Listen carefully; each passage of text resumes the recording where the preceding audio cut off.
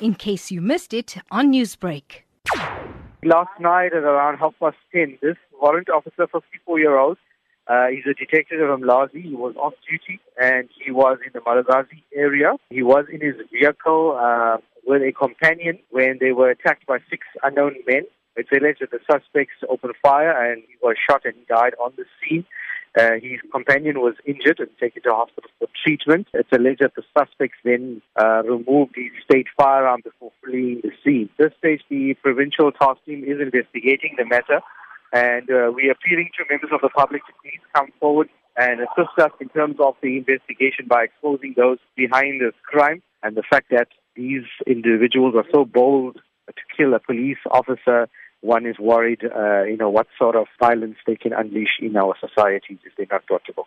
Now, it seems that attacks on police officers have been on the rise recently. What are the investigations around this issue?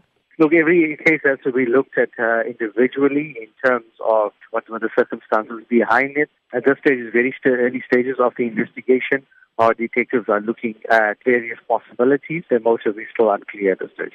You are asking for community assistance with regards to information on the case. Is there any information that you can provide about the suspect? Well, we're appealing to the community because these criminals are known. They've got families, they've got friends, relatives, and colleagues that know of their criminal activities. Most often, they're benefiting financially from proceeds of crime. So the community definitely knows who these criminals are.